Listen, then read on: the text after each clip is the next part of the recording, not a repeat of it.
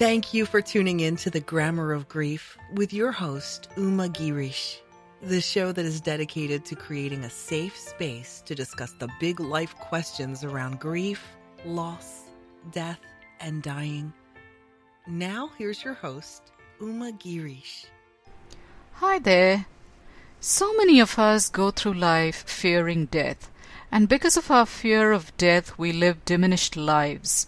We don't spend any time talking about it, getting curious about it, wanting to know where do we go, what happens when we die. Now, an author called Stephen Levine has written a ton of books on what it is to experience death. He was one of those authors who really traveled deep into the realms of death and dying and has left behind a treasure trove of books for us to learn from. Stephen unfortunately died a couple of months ago, and his death is a great loss to this industry. But I want to spend a few moments talking about one of his books, which is called A Year to Live. He talks a lot about death in this book, but he doesn't discuss it in medical or scientific terms. He calls death not an emergency, but an emergence, like a flower opening. This view is so interesting and so beautifully expressed because it's so dramatically different from the many points of view that people commonly hold about death. So here's what he says in the book. Those who know the process directly from experiences shared with the dying, from decades of meditation, from moments of spontaneous grace, do not speak of death as a single moment before which you're alive and after which you're not.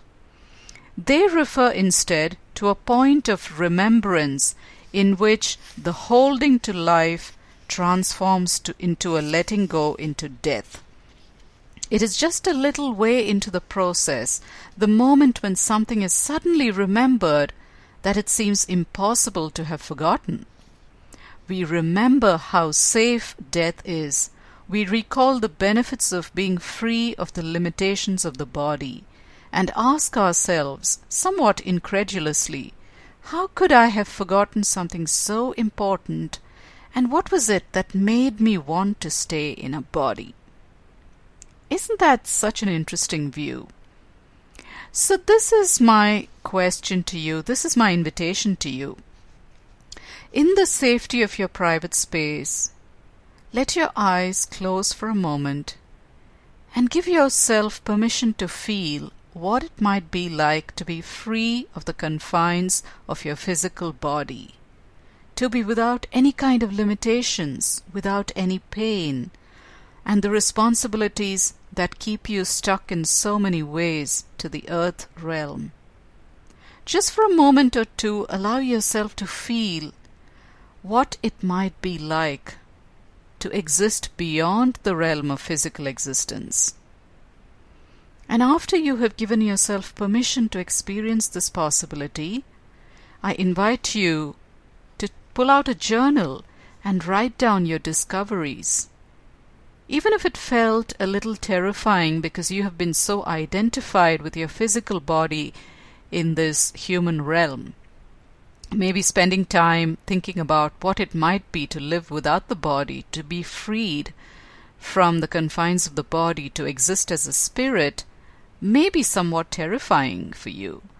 So it might be interesting for you to capture these observations in a journal and reflect on it deeply. Bring it into your meditative space. Ask questions. Get curious.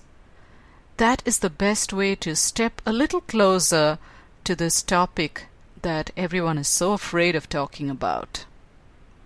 I hope you enjoyed this little episode of The Grammar of Grief, and I hope you'll tell your friends about this.